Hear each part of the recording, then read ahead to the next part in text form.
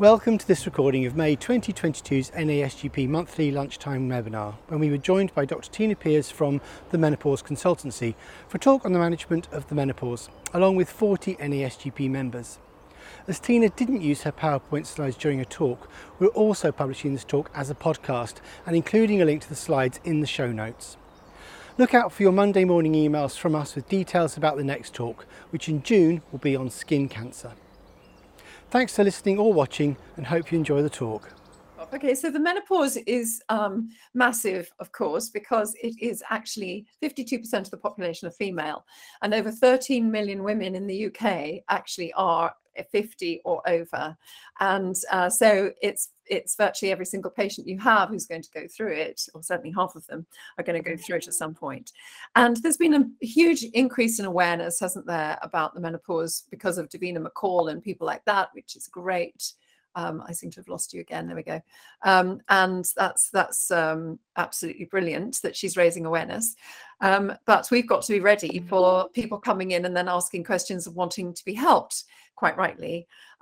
So women are, it's still not very much talked about generally amongst women themselves. And it's always surprising when you talk to women how they don't talk about it to their friends and their family. It's almost seen as a bit of a sort of almost taboo or slightly embarrassing, or they're slightly ashamed that they're actually reaching the end of their fertile years and moving into the next chapter of their lives.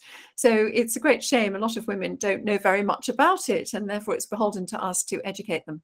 So what happens? Women start to get the perimenopause on average in their mid-40s, and anything under the age of 45 is classed as an early menopause, and anything under the age of 40 is a premature menopause.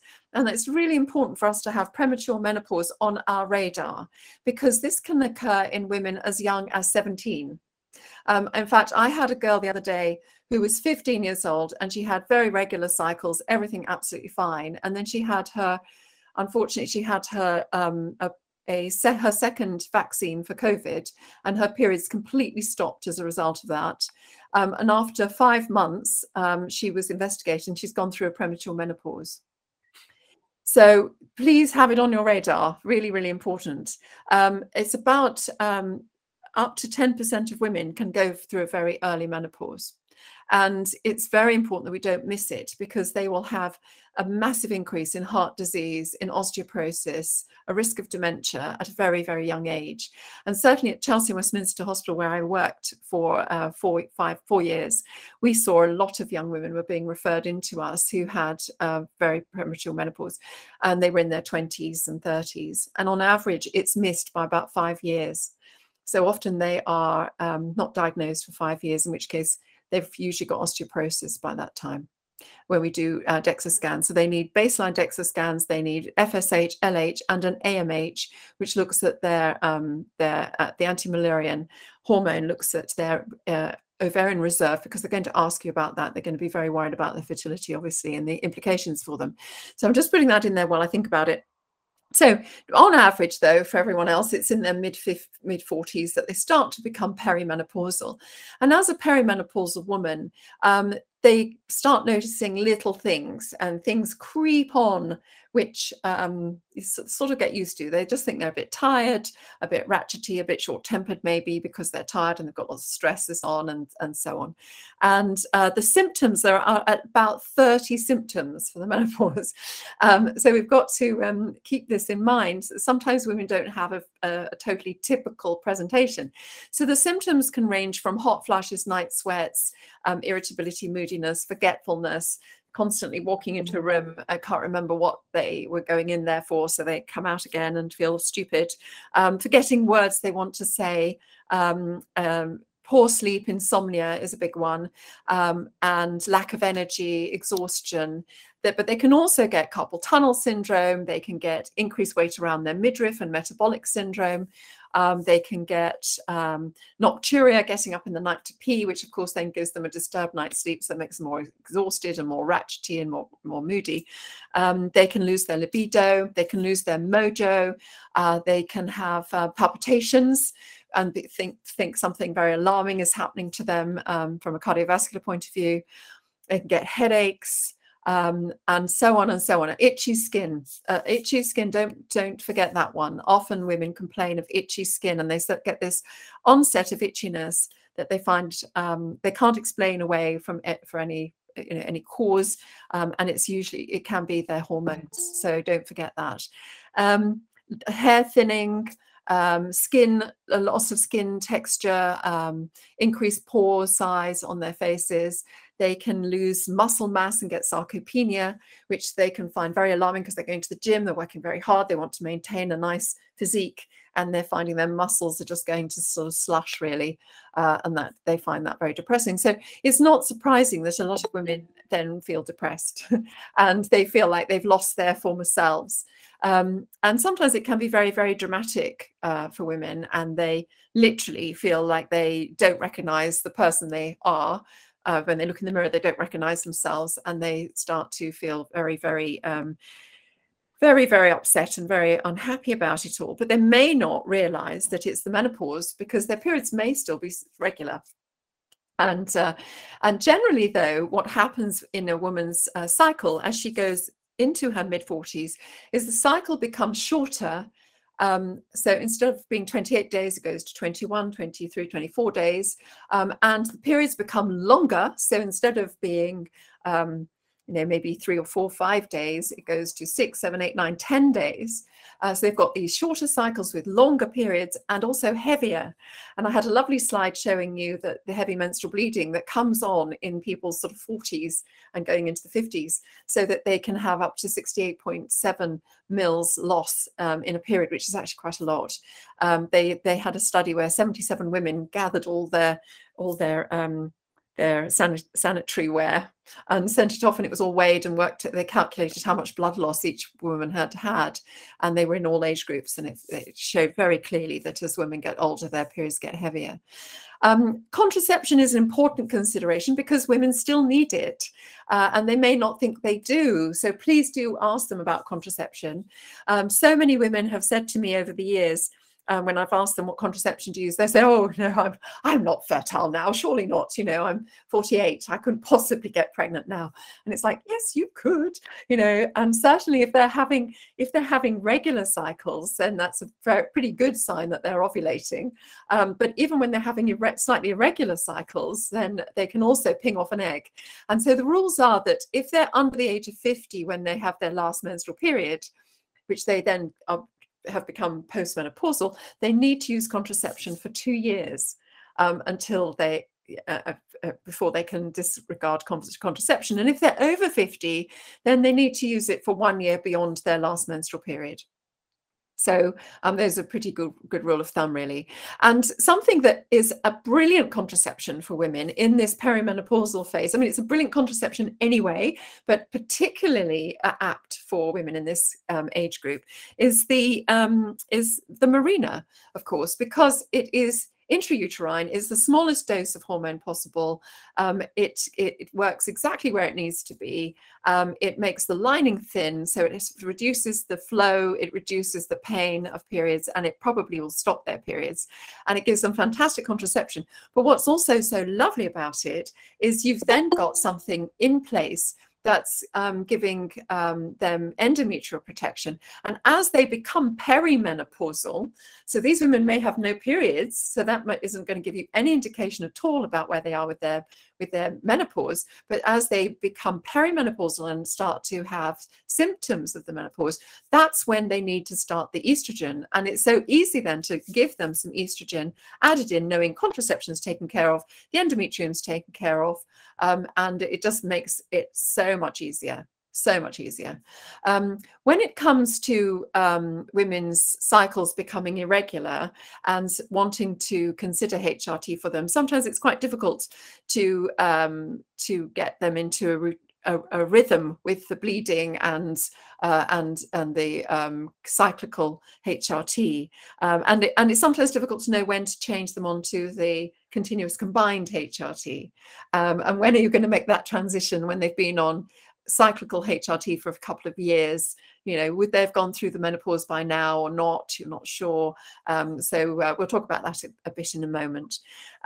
So you've got a woman, she's giving you a history, you suspect she's perimenopausal, and you're going to take a nice family history. You're going to check her blood pressure.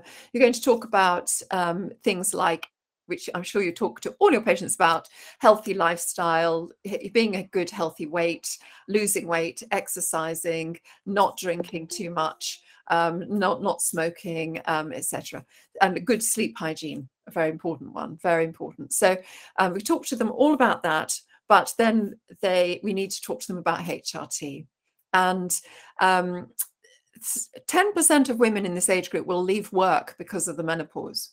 And women, if we've got 13 million women over the age of 50, that's a huge resource for this country of women who should have energy, who've got experience and knowledge, and are making a huge contribution in their families and in the society and financially. And for 10% of them to actually give up work, which is about 400,000 women a year, give up work because of the symptoms they have at the menopause, and they just cannot cope with it.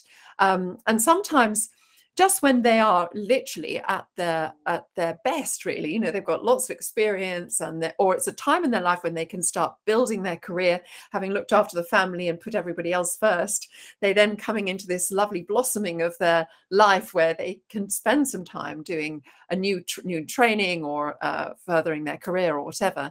And that's when it can knock them for six, and they lose their confidence and they lose their concentration and so on. So we really must be talking to women about giving them some HRT and the benefits of it. Now, when we look at what we know about the benefits of HRT, the way I describe it is that women's cells are all designed to have estrogen. Women's bodies are designed to have estrogen. And the estrogen receptors, when they are inside a cell, the job of the estrogen receptor is actually to switch the nucleus on. And it will only do that if it has estrogen sitting on the receptor. So, for example, if you think of an osteoblast, these are as we know, the bone building cells, and they have estrogen receptors inside them. Natural estrogen needs to pass through the cell wall, stick to that receptor. That makes the receptor send a chemical message to the nucleus and switch it on, so that osteoblast knows what it's supposed to do, which is creep through the skeleton, checking for areas that look a bit thin and ropey, and then dividing and dividing and dividing, making a whole bundle of new healthy bone cells, and then reinforcing the bone in that area. And this will only happen if there is estrogen sitting in the receptor. So when there isn't estrogen, then the osteoblasts become very lazy and they just don't divide and make bone. And the osteoclast activity, the cells that break down the bone, increase in activity. So you've got this great imbalance in the skeleton. And it's no wonder that 1 in 3 women by the age of 80 will have osteoporosis. And it's, as we know, very painful disease, very debilitating, will create the dowager's hump eventually, and it'll also fall over and fracture hips and things like that. And we know that when somebody fractures their hip, they have a pretty high chance of dying within the next 6 weeks and 6 months from the fracture, because of lack of mobility, infections, pneumonia, etc., etc. So really important for older women as we get older to stay mobile, but to have a really good, strong, healthy skeleton. And certainly if women are on HRT, they do not get osteoporosis. And if somebody goes on HRT who's got osteopenia or osteoporosis, you can expect a 10% improvement in their bone density every 3 to 5 years that they're on it. So, and I've seen that in many, many cases where we've done the DEXA scan, we've seen that they're demineralizing a little, they've got some osteopenia or some osteoporosis, and then three years later we check again, having had good levels of HRT for 3 years, and they have, not only have we stopped it in its tracks, but their bones have improved, the density has improved. And of course this is really hugely important. So we can actually prevent osteoporosis if women, especially if they go on to the HRT in the perimenopause, but it's not too late. It's never too late. The other thing to do is, of course, encourage young women in their teenage years and early 20s to do weight-bearing exercise. And that's terribly important because we lay down our skeleton in our late teens and early 20s. And if people are doing ballet or jumping, running, anything that's weight bearing, then they're going to build a much stronger skeleton than somebody who's a couch potato and doesn't do very much in the way of weight bearing exercise. So that's an important message for our young people, the young people that you'll be seeing in your surgeries. Okay, so that's osteoporosis. If we look at cardiovascular disease, in a similar way, the cells that line the arteries have estrogen receptors in them. And when there is estrogen in the body, it will pass through and it tells the lining, the endometrium, if you like, to stay slippery, and it prevents it from becoming sticky and the plaques forming on the interior of the lining. And if we did coronary angiograms on women 7 years after they had had their last menstrual period, all of them would have significant cardiovascular disease. They would all have significant coronary artery narrowing. And they've done studies where they've also given women, compared to women with HRT, and there is significantly less narrowing of the arteries in the women who are on HRT. In fact, it reduces the chances of cardiovascular disease by up to 60%. And the biggest killer of women is cardiovascular disease. More women die from heart attacks. 34% will die from a heart attack. That's the biggest killer of women. So if we can reduce that by 60%, then we are saving thousands and thousands of lives. So terribly, terribly important. If we look at the brain and the effect of estrogen on the brain, the estrogen is required for secretase in the brain, which is one of the enzymes that actually helps clean the toxins out of the brain. And these will build up if you don't have the estrogen helping that happen. So women are much more likely to get dementia and Alzheimer's disease than men, for example. Now, men are a very good example of how to keep your hormones until you die, basically. So men's testicles make lovely testosterone the whole of their life, and 10% of it is converted to estrogen the whole of their life. And that, even though it's weak estrogen, protects them. It protects them from the heart disease, from the osteoporosis, from the dementia. It maintains their collagen. This is why men often, if you see a couple and the woman isn't on HRT, the man will often look like he's with his mother, because his collagen is beautiful and lovely and hers is really collapsing because he's got estrogen and she hasn't. So this is why we see the difference in the sexes. In the elderly, men they keep their muscles better, they keep their body shape better, they look younger, as I say, because they've got more collagen. And so men are perfect specimens, if you like, of how to keep your hormones going and how that gives you better health.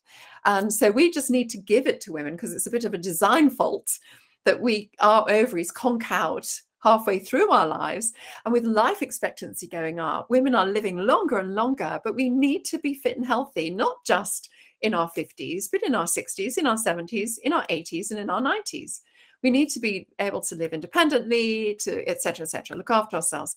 So when I speak to a woman, I'm not just thinking about her health today and getting her out of these symptoms today. I want to invest in her future health.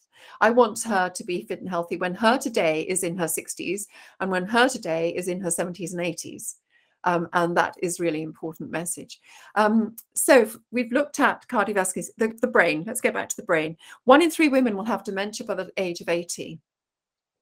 And if they're on HRT, that will be reduced by somewhere between 50 and 80%, which is massive. Absolutely massive reduction in dementia, and therefore a very, very important conversation to have with every single woman when she gets to the perimenopause. Then let's just think about collagen for a moment. The fibroblasts also have estrogen receptors in them, and they are responsible for making our collagen in our skin, our hair, our nails, our gums, our retina, our muscles, our joints. And if women have HRT, they are much less likely to get arthritis of the joints because their collagen in their joints will renew and replace and repair beautifully and efficiently. Whereas if they don't have any, then the wear and tear starts to show and they start to get arthritis, much more likely to get osteoarthritis. So very important from that point of view. But for the muscles, and this is an important point as well, the muscles will diminish by 2% per annum if a woman is not on HRT. 2% per annum is 20% a decade. So no matter how much she exercises. So if she wants to go to the gym and get nice big muscles, you can tell I'm on HRT, that, you know, you need to have HRT on board as well to help your muscles lay down the collagen when you exercise and respond to, you know, increase the muscle fibers when you exercise. And that's important for your core strength, for your body shape, therefore for your self-confidence, for your how you look, how you can carry yourself. It's just so important psychologically for a woman as much as anything else. And also her skin will look better, and she won't, you know, look so aged, etc., because it's always difficult for it's difficult for women to get older sometimes. I think, you know, it can be a bit depressing. But better to be old than to die young. Okay, so but anyway, so so very important from the muscles, important for the joints. We've talked about cardiovascular system. We've talked about that it reduces metabolic syndrome, and you must see a lot of patients with metabolic syndrome. Metabolic syndrome is when they put weight around their middle. The problem is that for the cells to respond to insulin, they need estrogen. And when you have estrogen, the insulin is taken up by the cells and the blood sugar is modulated more appropriately. Whereas when the when the estrogen levels drop, the insulin is not so effective, and the body therefore makes more and more insulin. You get this insulin resistance or metabolic syndrome, high levels of insulin being produced, and high levels of insulin, sometimes 500 times higher than they should be, massively high. That will make fat deposit around the middle, and that will also it will push people's blood pressures up eventually. It will increase their cholesterol, which of course will both increase their risk of heart disease, and it will increase their risk of getting diabetes, pancreatic cancer, and breast cancer. So very, very important that giving women estrogen is going to lower them and help them control their metabolic syndrome, together with a low GI diet, exercise, high interval training every day if you can, cold showers for 30 seconds of your shower if you can, and delayed eating, what's that called? Intermittent fasting. All of those things will help women to lose weight and get over the metabolic syndrome. Terribly, terribly important to control that, and for some who for those measures don't work, Inofolic Alpha is a really useful supplement for them to take twice a day. Inofolic Alpha, it's made from the husks of corn, and it really increases the uptake of the cells of insulin.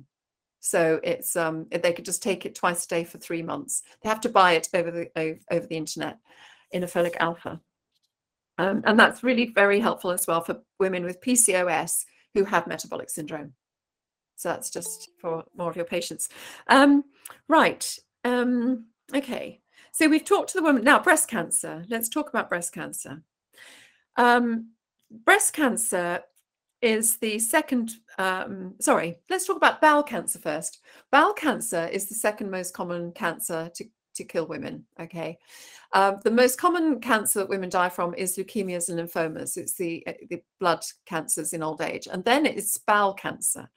And being on HRT reduces the risk of bowel cancer by 30%. Which is massive. The combined pill also reduces the risk of bowel cancer. So something about estrogen is protective for bowel cancer. We're not quite sure of the full mechanism, but we know that that's definitely the case. So that's very important, especially when you've got women who've got family histories of bowel cancer, family history of osteoporosis, family history of heart disease, Alzheimer's disease, you know, dementia, Parkinson's as well. Women on HRT have a reduced incidence of Parkinson's. So another protection. Okay, let's talk about breast cancer. This is the one that everyone worries about. And it is something like number 7 in the list of causes of death of women. And it's very important for us to keep this in perspective. Breast cancer is quite common, but luckily we're getting much better at detecting it and treating it. And so therefore, more and more women are now living beyond breast cancer and are hitting the menopause. So these poor women are in trepidation of their menopause, because then some of them will not be permitted to go on HRT, but some are, and many do. I talked to obviously the cancer conversation is a very individual one, because it depends on the woman's family history. And but we know that if we use our modern HRTs, which are body identical, and we use Utrogestan, which is body identical progesterone, then we do not increase the risk of breast cancer. Okay, and the studies are showing that more and more and more, that we're not increasing the risk if we use transdermal estrogen, estradiol, and Utrogestan. In fact, Utrogestan, some of the figures are showing a slight reduced risk of breast cancer. Okay, and there have been lots of studies. There's a Danish study that shows that in the HRT group against the placebo group, there was less heart disease, but there was also slightly less breast cancer. So it's all about what type of HRTs. And the old-fashioned types of HRT it was the progesterone, not the estrogen, that was possibly slightly increasing the risk of breast cancer. So yes, so choose your HRT very carefully. We like to go transdermal because it doesn't increase the clotting risk. Now, if somebody is on transdermal estrogen, they don't have to stop it before they go for an operation. They don't have to have a miserable time sweating and feeling awful before their op and afterwards, which won't help their recovery. So they can use transdermal estrogen and Utrogestan even if they're going to have surgery. And it's totally unnecessary to take them off it. The Utrogestan does 4 things. It is a natural anxiolytic, so it reduces their anxiety levels, which can be quite high in women who are perimenopausal.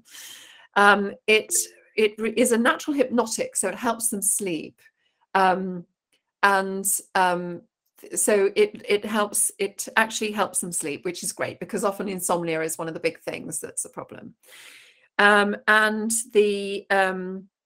It also it thins the blood and makes them less likely to have a blood clot.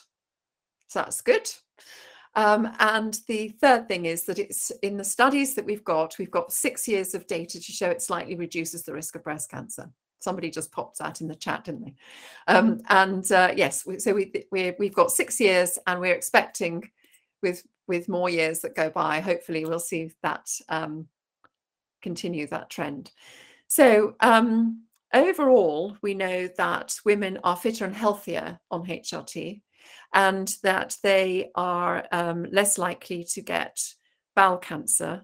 The ovarian cancer risk is very, very slightly increased, but it's like 1 in 1,000.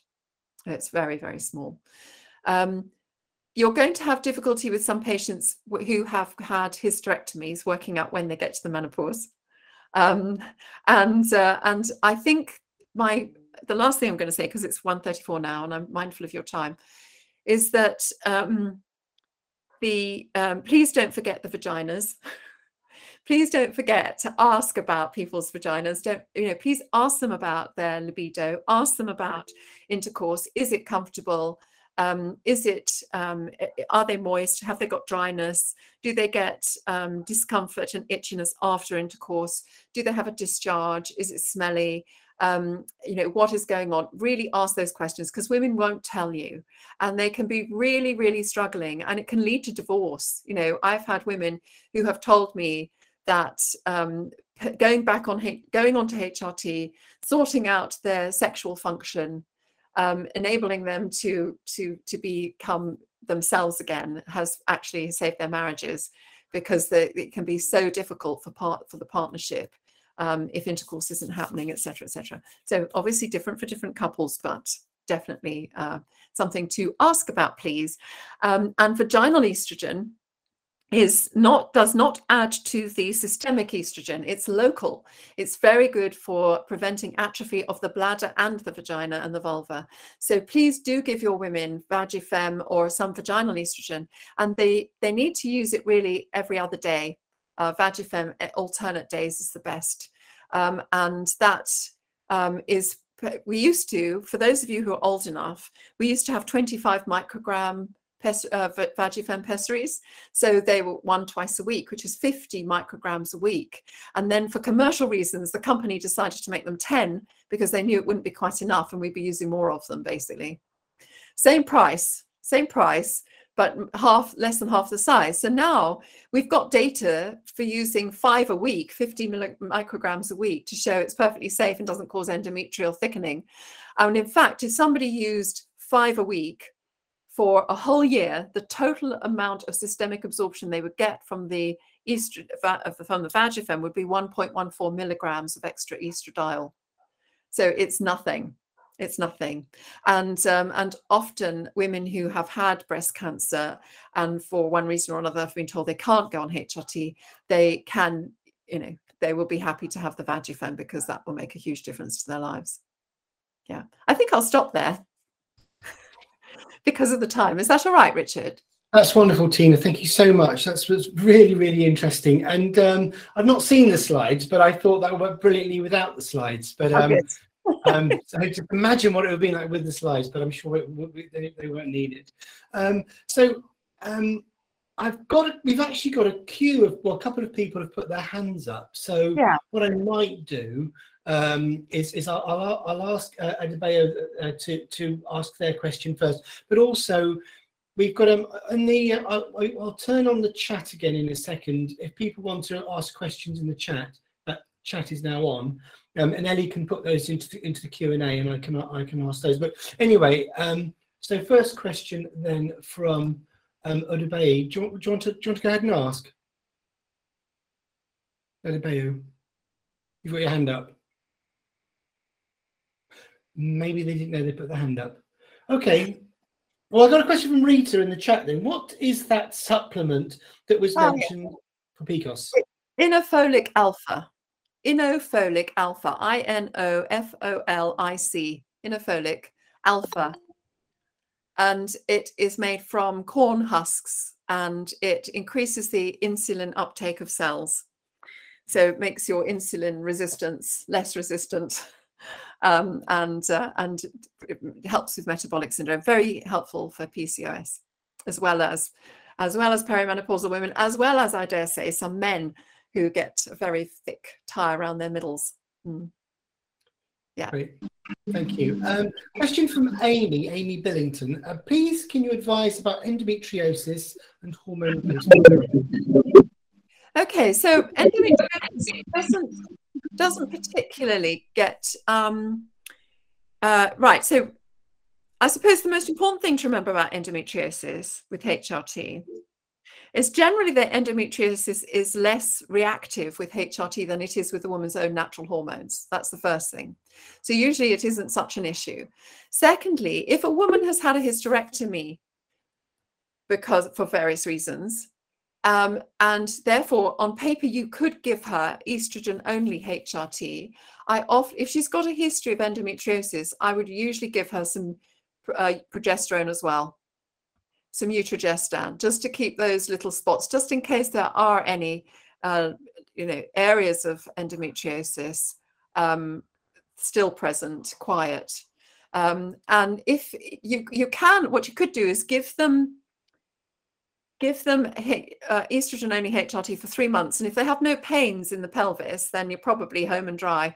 But if they do get some discomfort and pains, then add in a progestogen. Or if they've had very extensive endometriosis, I go straight in with the progestogen. So I give them Utrogestan and their estrogen, even though they don't have a uterus. And also, it's worth mentioning here, some women actually like to have some progesterone. Even if they don't necessarily need it from an endometrial point of view, they feel better when they do have some progesterone. So it's always worth remembering that too. If you've got a woman who's on estrogen only HRT and you're finding it difficult to get her settled on it, then think about adding in a progesterone. Great, thank you. Amy Brown asks, in the perimenopause, is it better to use the combined oral contraceptive pill or HRT plus progesterone only? In the perimenopause, you can use the combined oral contraceptive pill if a woman has no contraindications to being on the combined pill until she's 50. So, for example, especially something like Clara, which has got natural estrogen in it, hasn't it? It's one of the few that we've got that has. So that can give you a nice transition because it's sort of like HRT. So yes, if you think you've got to cover contraception, remember, and so maybe some people will be very happy to be on the pill because it will cover two birds, all bases for them, whereas others would go more for the Mirena, in which case they've got that, and then you add in some estrogel or a Sandrina or a patch. Yeah. Somebody wanted the shall I spell it again? Inofolic alpha. It's INOFOLIC and then alpha. Inofolic alpha. Somebody asked, I saw a question come up about, would I start somebody at the age of 60 on HRT? And the answer is yes, I would, and I have. I've had women come and see me who have had, I had one lady in her 70s, so she'd had HRT for 10 years and had loved it and felt really, really well. So more or less from 50 to 60, she'd had HRT. And then she was taken off her HRT against her better judgment. She was told she couldn't be on it for longer than 10 years, so she had to come off it. No, that isn't based on anything, okay? There is no time limit. There is absolutely no time limit to how long a woman can go on HRT. That's like saying to a man, sorry, we're going to have to take your testicles off now because you're 60 years old, so you can't have your hormones anymore, okay? And we wouldn't dream of doing that. So we can give HRT until the day they die. All right. And that will keep them fit and healthy, because I told you all about all the diseases it reduces and the fact that it keeps them fit and healthy. Why would you start to withdraw something that was giving them so much good health?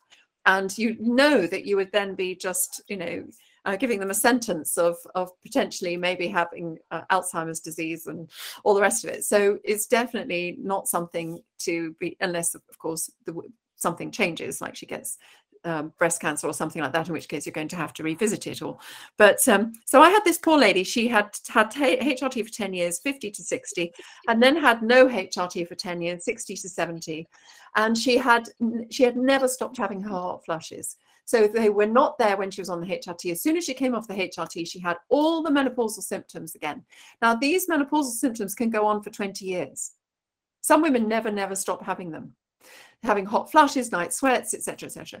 And this poor lady, she had put up with it for about 6 years. So she was about 76 when she came to see me. But then her husband had got Parkinson's disease, and she was his sole carer. And suddenly she could not cope with looking after him and all that she was expected to do, and the hot flushes and the no sleep and all the way she felt, and her muscle weakness and so on.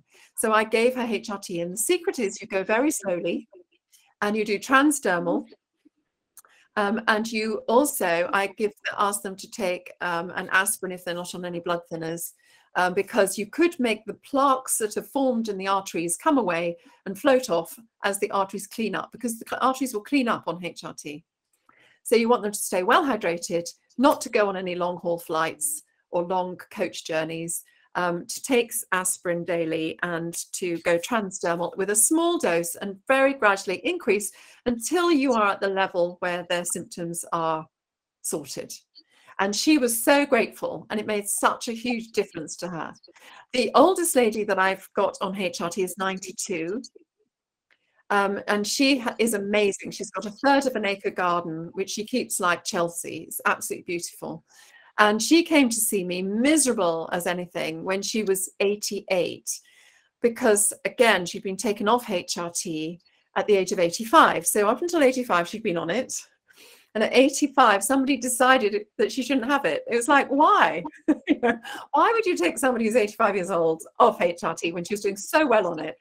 So she had 3 years of misery, literally 3 years of misery, when she couldn't sleep, she had hot flushes, she couldn't concentrate, she couldn't look after her garden. It was absolutely dreadful. And her daughter brought it to me and said, please, can you help us? And I said, absolutely, we'll go back on it. And it was only 25 microgram Estradot patch that she needed to have to make her feel completely better and all singing, all dancing again, you know, absolutely superb. So yeah, those are my two stories of women starting later on. Yeah. You mentioned that starting slowly with transdermal. There's a few comments about some CCGs saying to use oral first line and transdermal second line. That's wrong. I wouldn't agree with that at all. The British Menopause Society would not agree with that at all. The gold standard is transdermal, and therefore that is what we would generally go for. Now, there are a couple of provisos. One is that oral, if you've got somebody who's got high cholesterol, then oral HRT often brings their cholesterol down. So, and sometimes it's a woman's choice, you know, she has to choose. We talk about the pros and cons of each method, and she may decide that she's slim, she's active, she hasn't got a big risk of having a clot. And therefore she'd rather the convenience of oral, then we'll go oral. And it will increase her clotting risk for a few months, but then it does reset to normal. Actually, after they've been on to about 6-9 months, it will reset to normal. Yeah, so we do, but generally we start transdermal. And the thing about starting transdermal is it's more flexible, especially in the perimenopause. You don't know how much they're going to need. You don't know whether one squirt is going to be enough, which is actually 0.5 milligrams. So one squirt is enough, but if after, let's say after a week, they have no respite to their symptoms, they can go up to 2. Whereas if you're giving them a tablet, it's much more difficult to titrate that. Once you've established them, let's say on 4 squirts a day, they're feeling great, that would be 2 milligrams. And if they say, I really want to swap to oral, I'm finding this inconvenient, then you go to 2 milligrams straight across and see if that's okay. Bear in mind, though, that women don't all absorb every method, every product in the same way. And I have women who come back after 3 months and say, I've gone up to 4 squirts and I still feel terrible, blah, blah, blah. So we do blood tests because I can't tell looking at them what their hormone levels are. I can see clinically that it's not working, but it might be that I've pushed them too high. Because if your level goes over 1,000, you get tachyphylaxis, and then it's not going to work. So it's like not having enough. And I've had patients come to see me after they've been seen at various other clinics who just keep ramping up the estrogen because they're saying, oh, you're still getting hot flushes and night sweats. Oh, you aren't on enough. You better have 2 100 microgram patches or, 8 squirts. I've had one woman who was on 5 100 microgram patches and 16 squirts of estrogen a day. Can you believe it? She came to me on that. She was like a spring. She was so wired up. It was terrible, absolutely terrible. So, anyway, so I think it's important to have some blood tests, and it just gives you some guidance. Are they absorbing it? It could be that their level is 100 and they're not absorbing it, and that's why they still feel terrible. But it could be that their level's gone to 1100 and so it's not working, and you need some guidance, really, because we don't have a crystal ball. Thanks. Can we do one more question then? This one's from Rosalind. That's all we've got time for. Rosalind asks, can you talk about testosterone and its use for libido? Can we prescribe this as GPs, or is it specialist only? No, if you feel comfortable to prescribe it, you can. But it needs to be monitored, and it is wonderful because women have 4 times more testosterone in their bodies than they have estrogen in their bodies before they get to the menopause. It's made by the ovaries and the